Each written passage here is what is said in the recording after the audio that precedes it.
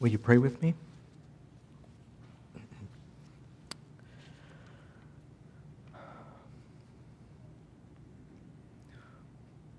Our Father, we once again come before you in prayer. And we ask, O Lord, for your help as we open your word together. We ask that your Holy Spirit might give us understanding and insight and illuminate our minds and our hearts with your truth. May you, O Lord, move by your Holy Spirit upon us, O God. Help us to realize the wonder again of so great a salvation that you have given us in Jesus Christ.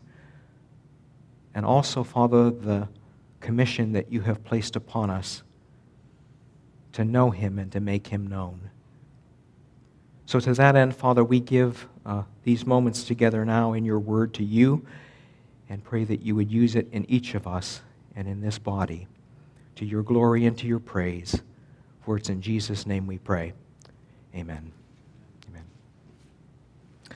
I invite you to turn, please, to Psalm 117. Psalm 117.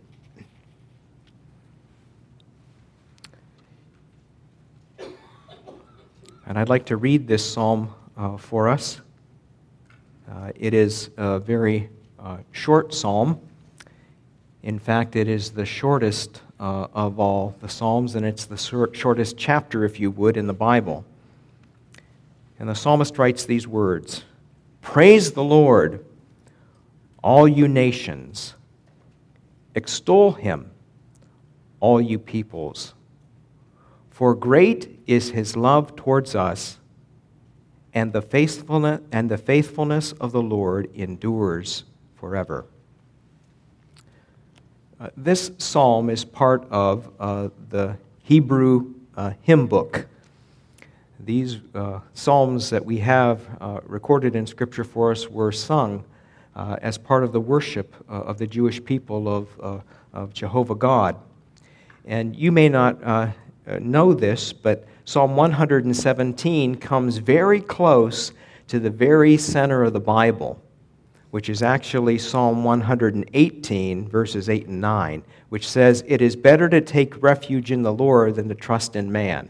So if you want to know what the very center of the Bible says, it's this: "It is better to take refuge in the Lord than to trust in man." And the next verse says, "It is better to take refuge in the Lord than to trust in princes." So don't put your faith in people, don't put your faith in politicians, put your faith in the Lord and in him alone.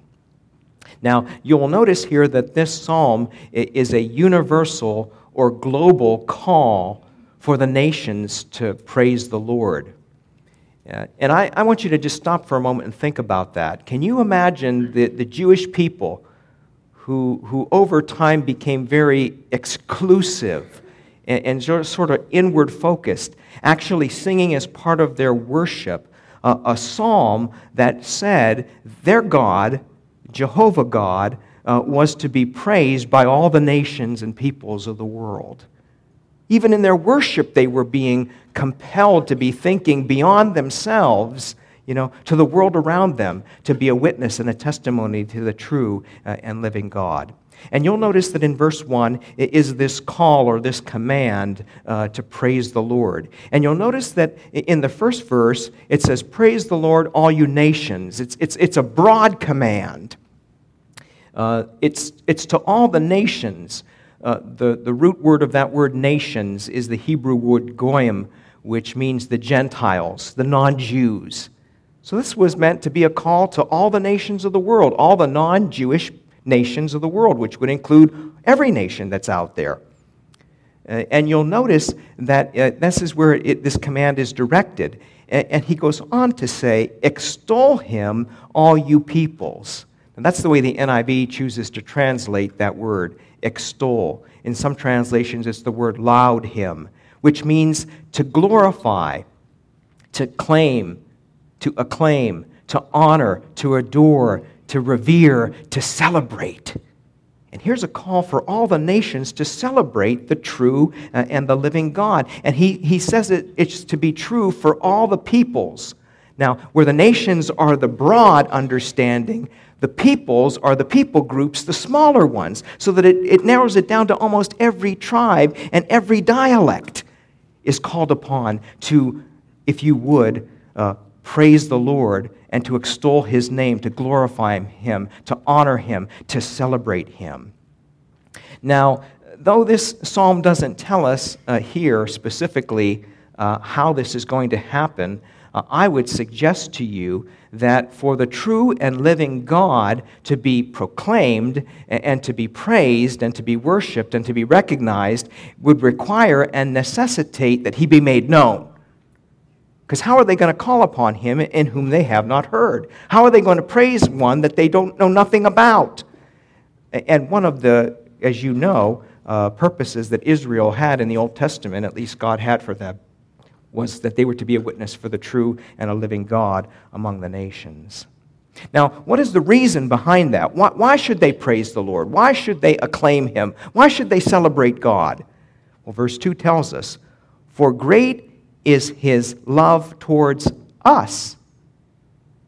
Now, did you catch that?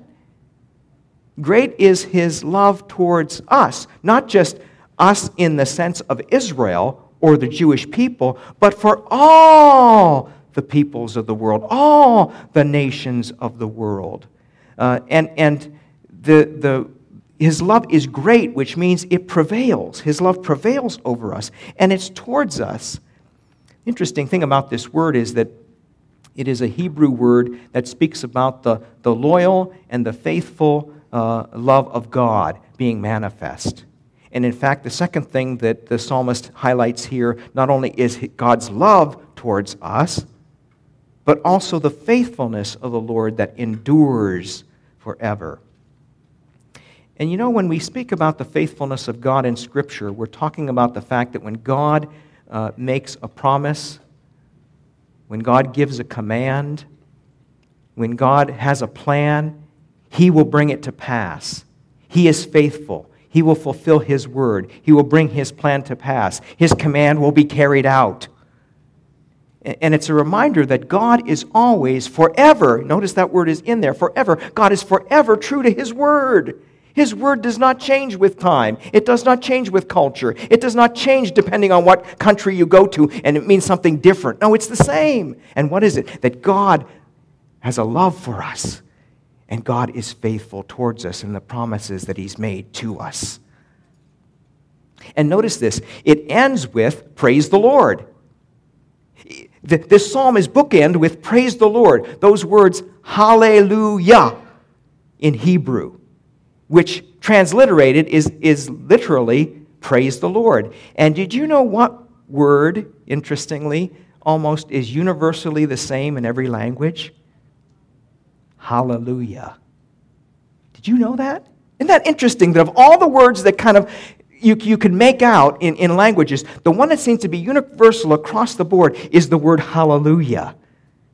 Isn't it interesting that this psalm is calling for the nations, the people groups, the peoples of the world to praise the Lord, and a universal word for praising Him is hallelujah in that way. See, the love and faithfulness of God is manifest in the greater testimony of Scripture by the giving of His Son, Jesus Christ, to be the Savior of the world. In fact, the Scripture tells us that in John chapter 1 and verse 17, the law was given through Moses, but grace and truth were realized in Jesus Christ. Grace and truth. You can almost say that in some ways there's a connection between that love and faithfulness is seen in the person and work of Jesus Christ. In fact, John tells us in his testimony, John's Gospel, chapter 1, verse 29, when Jesus appeared on the scene and began His public ministry, "Behold the Lamb of God, who takes away the sin of the world." John 3:16, "For God so loved that He gave His only begotten Son, that whoever believes in Him should not perish, but have everlasting life. For God did not send His Son into the world to condemn but that the through him might be saved. And in fact, it's interesting in John's Gospel, chapter 4, when Jesus went to the people of Samaria and spoke to them concerning himself and the purposes and plans of God. Did you know that the people said this concerning Jesus Christ? In John's Gospel, chapter 4, and look with me at verse 42. After this woman gave her testimony of how Jesus made her things known and yet received her, verse 42, it says, they said to the woman, we no longer believe just because you said, now we have heard for ourselves, and we know that this man really is the Savior of the world. The Savior of the world. In fact, in the preaching of the apostles in Acts chapter 4 and verse 12, salvation is found in no one else, for there is no other name under heaven given to men by which we must be saved. There's only one way of salvation that God has provided, and that is in His Son, Jesus Christ. And that is not just true for you who are here this morning. That is a message that is universal for every person, people, tongue, and people group in the world. So my question this morning, before we go any further, is to ask you the question, have you received God's gift of salvation by believing and trusting in Christ alone as your Savior? You see, Jesus Christ came into the world to die for sinners, and that's all of humanity, all inclusive. And He died on a cross for your sin and for mine, that our sins might be forgiven and atoned for, and that we could be made right with God when we recognize our need and turn to Him by faith and trust Him and Him alone for salvation. But you might ask yourself the question, well, wait a minute, this idea and this concept of global missions, is it just found in that psalm? Are you just kind of extrapolating out just one little theme here and building a whole theology around it? Well, no. I think that this is woven throughout the entirety of the Scripture. In fact, global missions begins with God. It's global. It's meant to be worldwide.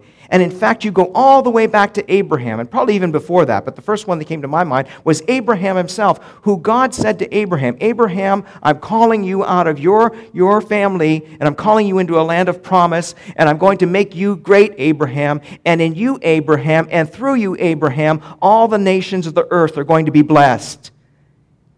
And if you take the time to study that promise that God made and that covenant that God made with Abraham, you would see that God not only chose Abraham, He chose the Jewish people, then He chose a tribe, then He chose a family, then He chose a man, a Messiah who would come into the world. And therefore we come to Matthew's Gospel, chapter 1 and verse 1, and it says, the genealogy of Jesus Christ, the son of Abraham, the son of David, the Messiah. And it's amazing that in Matthew's Gospel, chapter 18, that the thought is brought out of this idea of Christ being the Savior of the world as well. Matthew chapter 18, if you turn with me there for a moment, Matthew chapter 12, excuse me, wrong verse. Matthew 12. When Matthew was looking back on the ministry of Jesus, he says, this was to fulfill what was spoken through the prophet Isaiah, referring to Christ. Behold, here is my servant whom I have chosen, the one I love in whom I delight. I will put my spirit upon him, and he will proclaim justice to the nations. He will not quarrel or cry out. No one will hear his voice in the streets. A bruised reed he will not break, and a smoldering wick he will not snuff out, until he leads justice to victory. And in verse 21, just as sure as he accomplished all these things to date, verse 21 says, and in his name the nations, the Gentiles, will put their hope. You see, Jesus Christ was the Messiah, but not just of the Jewish nation of Israel, but the Messiah and the Savior of the world.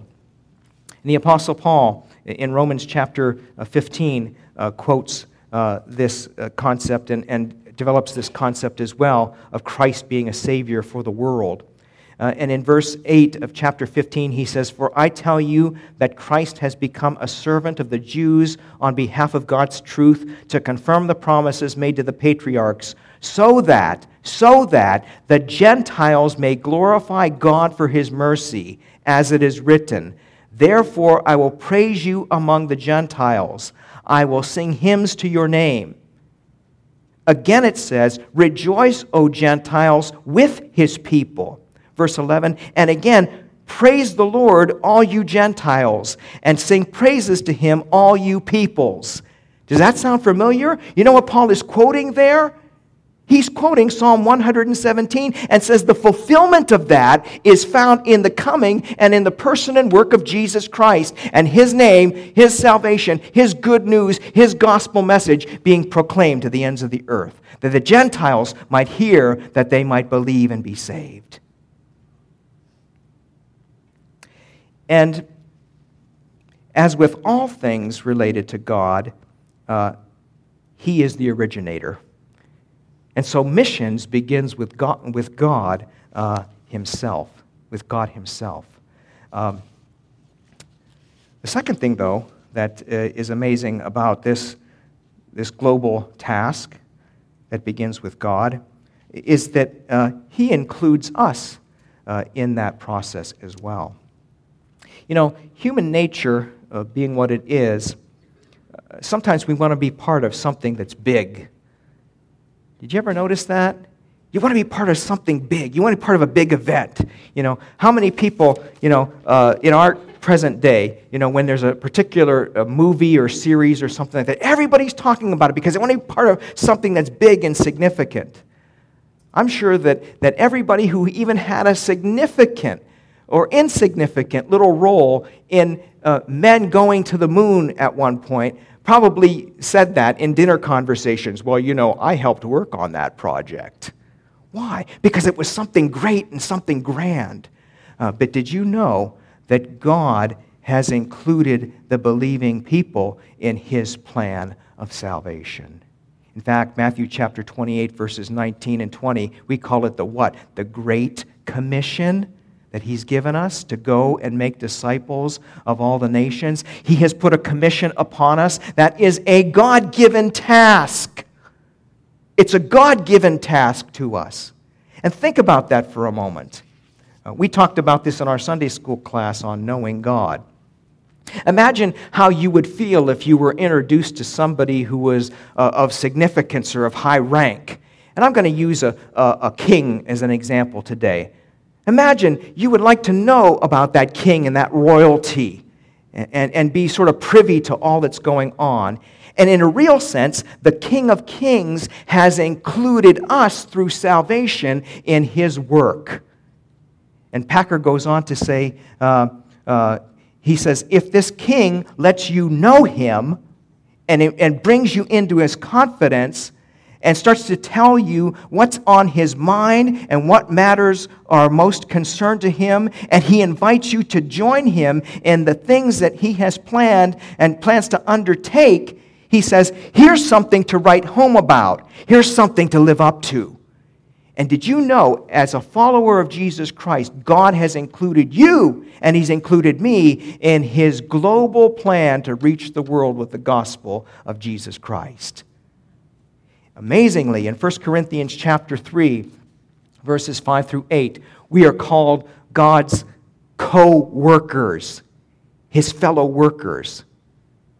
Does that strike you as amazing that God considers you as a follower of Jesus Christ, a co-worker with him in his work of making the gospel known? And the amazing thing is that the Apostle Paul says, what is Paul? What is Apollos? But just servants through whom you come to believe. It's not about us, but God chooses to use us to make known the good news of Jesus Christ, and not just among ourselves, but to the very ends of the earth. You see, this is a God-given task. And it's a God-given task that begins with God, and it should be the burden of believing hearts. It should be the burden of believing hearts. If you turn with me to Acts chapter 15 for a moment. Acts chapter 15. In the context, the early church here was wrestling with the place that the Gentile believers had among the church and how they fit into God's plan and program. And if you look with me at verse 13, it says they're having this conversation about how God had been using them. And James speaks up, and in verse 14 of Acts 15, he says, Simon has described to us how God at first showed his concern by taking from the Gentiles a people for himself, or a people for his name. And see, they were looking at how do the Gentiles who are now coming to faith in Jesus Christ, how do they fit into God's program when the Messiah, up to this point, has just been focused upon Israel and redeeming Israel? How do they fit in? Well, God in this present age is calling out from among all the nations of the world a people for his name. And notice this. I want you to see this word here. God at first showed his concern. In some translations, you might have the word God visited. Visited. It is a word, epikastistomai, I think that's how you pronounce it from the Greek, that means to look upon something or someone in order to help that person or to benefit that person. It's the idea of somebody who comes and visits, but not just to sort of survey what's going on, but actually then to take action to help and to benefit the situation in which they visit. And I find it interesting that in Luke's gospel, Luke uses this word several different times in his writings in his gospel, that when Messiah was being declared to be coming, that 168 of Luke, it says, he has come and has redeemed his people. In Luke 178, it says, the day spring or the rising sun will come and visit us from heaven. When Jesus had proclaimed his great teaching and had done great ministry and raised someone from the dead, Luke 17:6, it says, a great prophet has arisen among us, and God has visited. He's come to help his people. And in Hebrews chapter 2 and verse 6, it says, what is man that you care for him, that you visit him, that you're mindful of him? See, God has an interest in you and me. And he has an interest in you in that he wants to save you. And after he saves you, he wants to use your life to be a witness and a tool for him because he has included you in this global task. It should be the burden of believing hearts. And God visits, and in doing so he shows his care and his concern for people and for the plight of humanity. And I ask myself the question, and I ask you this morning, do you and I have God's concern, God's burden for a lost world? For a lost world. David Garrick, one of the great Shakespearean actors of the past, told about a day when he was walking down the streets in London, and he found a man standing on the corner just yearning over people. And Garrick said, I found myself imperceptibly working myself in until I stood right under that man, and there came down from his breast hot tears. He went on to say that there was a woman there pointing and shaking her withered finger at the man who spoke and said, Sir, I have followed you since you preached this morning at 7 o'clock, and I've heard you preach 5 times in the streets of this city, and 5 times I have been wet with your tears. Why do you weep? That preacher was George Whitefield. And George Whitefield was a cross-eyed man, a severely cross-eyed man.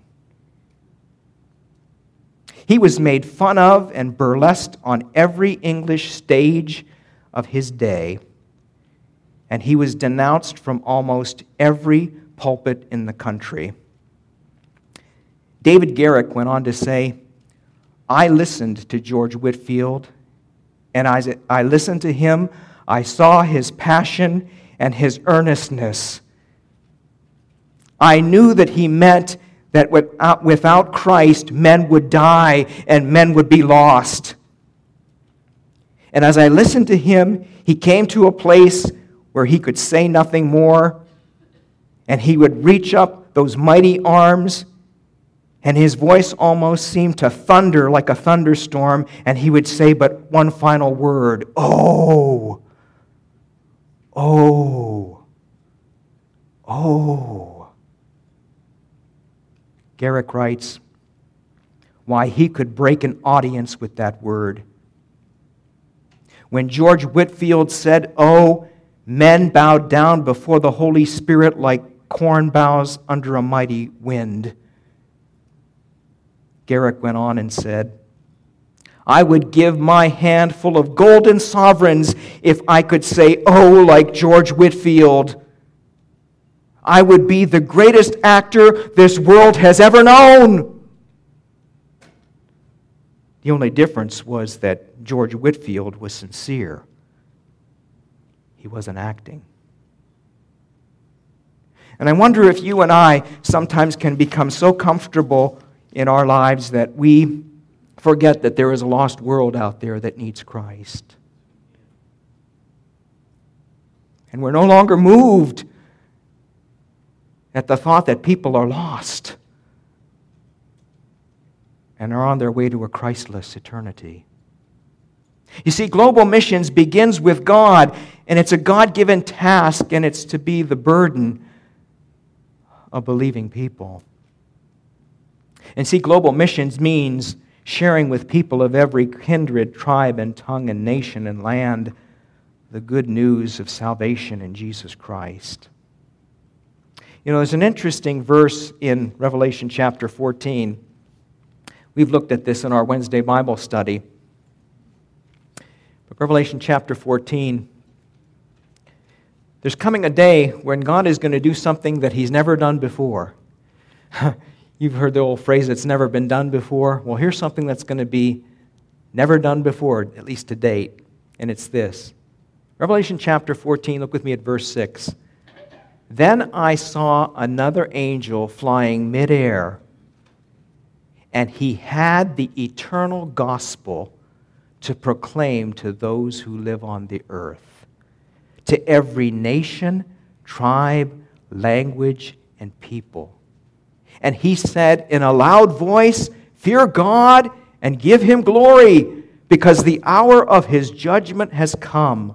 Worship Him who made the heavens and the earth and the sea and the springs of water.'"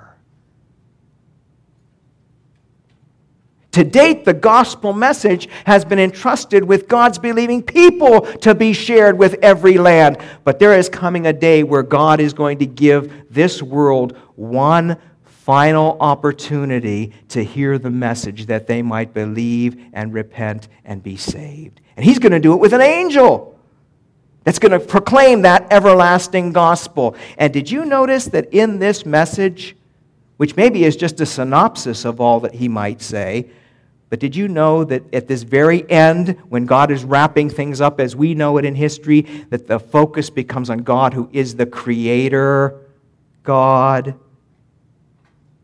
who made everything and who made you, and you are to bow in worship to Him. See, we have a whole world that's worshiping the creation rather than the Creator who is blessed forevermore. And God gives this world one final call, if you would, to hear the gospel message and repent. Because as you read on in Revelation chapter 14, the next thing that happens is judgment falls. Judgment falls. And you know, we're moving close to that day. I'm not setting dates, but we're moving close to that day. This world is getting ready and getting ripe, if you would, read the context, for God's judgment to fall. So my friend, what are you and I doing to warn people, to give them an opportunity? They may not be alive when this happens. This may be their last day on this physical earth. Have they heard the gospel message? Are you willing to give it to them? Are you willing to take up the burden of the task that God has given you and given me?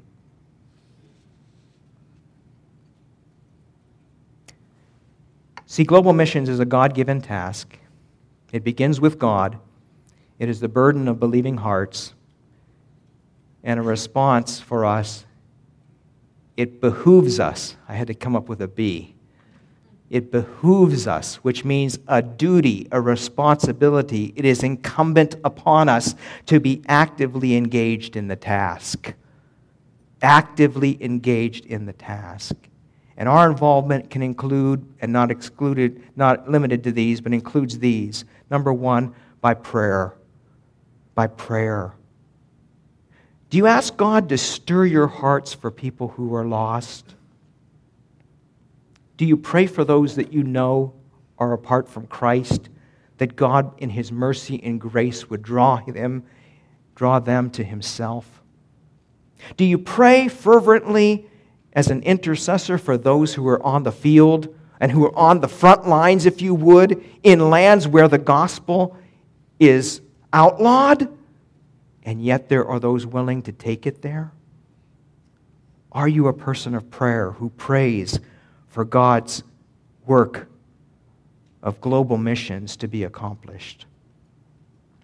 Secondly, what about financial support? Financial support.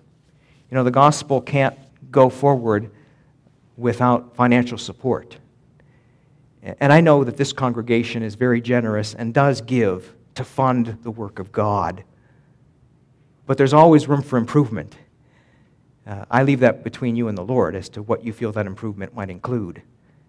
But for people to be able to go, they need to be funded. They need to be supported financially to be able to undertake this God-given task of global missions, of taking the good news of Jesus Christ to the ends of the earth. Third, what about participation? And participation means, number one, be a witness right where you are. Be a witness right where you are. Whatever relationships, whatever networks, whatever systems you're a part of, wherever you are, do you think in terms of how can I bear witness to Christ in this context? Now, I know that there are restraints because of work and school, but over and above that, do you pray for God to give you the opportunity to talk with others about where they are in relationship to God and the person of Jesus Christ? So it begins by participating right where you are. There's also opportunities for short-term mission trips. Now, not everybody can do that. I understand that. But there are opportunities for you to go beyond yourself, beyond your community, beyond your comfort zone, and be involved in God's gospel going to the ends of the earth. What about participating in that way? You know, I don't know that God is calling any of you here this morning. He's not spoken to me. Maybe He'll speak to you. But you know, there are people who sometimes we say in this culture they have a second career. And did you know that a lot of our missionaries now going out to the field are people who are second career people? People who come out of other jobs and work backgrounds, and they go in to be full-time Christian workers as missionaries, as ones who are proclaiming the gospel in other lands. Maybe God would put His hand upon some of you and say, I want you to go. We'd hate to see you leave, but we would send you with the blessing and grace of God if He did that. And what about, for some of you, maybe God is putting His divine tap on the shoulder for you and saying, I'm calling you, I want you to take that message. I want you to be your life's call. But I don't know where you're calling me to. Well, I'll show you when you get there. Did you know God said that to Abraham? Leave the land that you are going to the land that I'll show you. Well, where am I going, Lord? I'll tell you when you get there. You talk about faith. That required faith on Abraham's part. It requires faith on our part to answer the call of God upon our lives. Participation. What about educating ourselves? Educating ourselves in the Word of God. That we see this not just as an appeal of a pastor because it's mission conference, because that's what you do, but that this is the message of the Word of God. He wants the whole world to hear of His Son, Jesus Christ. We need to be convinced that it's God's command and commission upon us from His Word, that it comes from Him and from His lips. But educate yourself in the Word of God, but also educate yourself maybe in the countries of the world. And I ask you the question more pointedly, where do you have a particular interest? Do you have a particular interest in a particular place in the world? Maybe you've always been intrigued by London, England. Well, let that curiosity stir your heart so that you start to investigate and ask yourself the question, how is the gospel of Jesus Christ impacting London, England? Or it may be your family background. You know, I come from a background, as far as I know, it starts in Czechoslovakia. I wonder what God's up to in Czechoslovakia. I should look into that and report back to you. But maybe you have a particular interest in a particular part of the world where you can say, Lord, stir my heart so that I can see what you are doing there, and maybe that become the focal point of some of my prayer, to have the gospel go out. Maybe you would open a door for me to go there. I've always wanted to go there, so maybe you'll open the door. And when I'm there, I can share the good news of Jesus there. And then fifthly, encourage others. Encourage others. Encourage others to launch out and follow God's calling in their lives. I think that this church has done that, and there's history of that. But don't stop. If someone senses God's call upon their lives, your children, your grandchildren, a niece or a nephew, a neighborhood friend, by all means, tell them to pursue God in that. And may the words of the hymn writer be true. Give of thy sons to bear the message glorious. Give of thy wealth to speed them on their way. Pour out thy soul for them in prayer victorious, and all that thou spendest, Jesus will repay. Encourage others to follow God's calling in their lives. You see, global missions is the greatest endeavor or undertaking any believer can participate in. It is something bigger, something greater, something grander, something nobler than myself, the cause of Christ. And maybe that's why we have taken Jesus' words and called them the Great Commission. And just know this, that we will not finish the task, but the Lord will. The Lord will. Let's pray.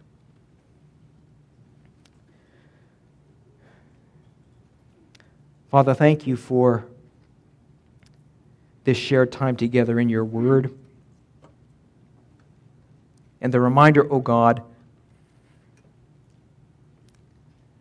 that you not only in your grace redeem us, but in your grace you use us and include us in your work, the task of global, worldwide missions, of making Jesus Christ known to the ends of the earth. Father, it is our prayer that you would once again move our hearts, burden us with this task, and cause us, Lord, in even greater measure to participate in the work that you've called us to, in being witnesses for Jesus Christ.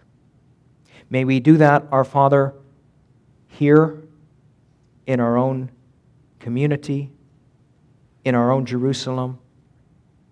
And Father, may we do it by your grace and your Spirit to the ends of the earth. And Father, for the ways in which you entrust us with this task and use us, we give you our thanks and our praise and our humble worship for being included in what you're doing. And Father, we'll continue to give you thanks and praise for all things because you are worthy. In Jesus' name, amen. Let's stand together.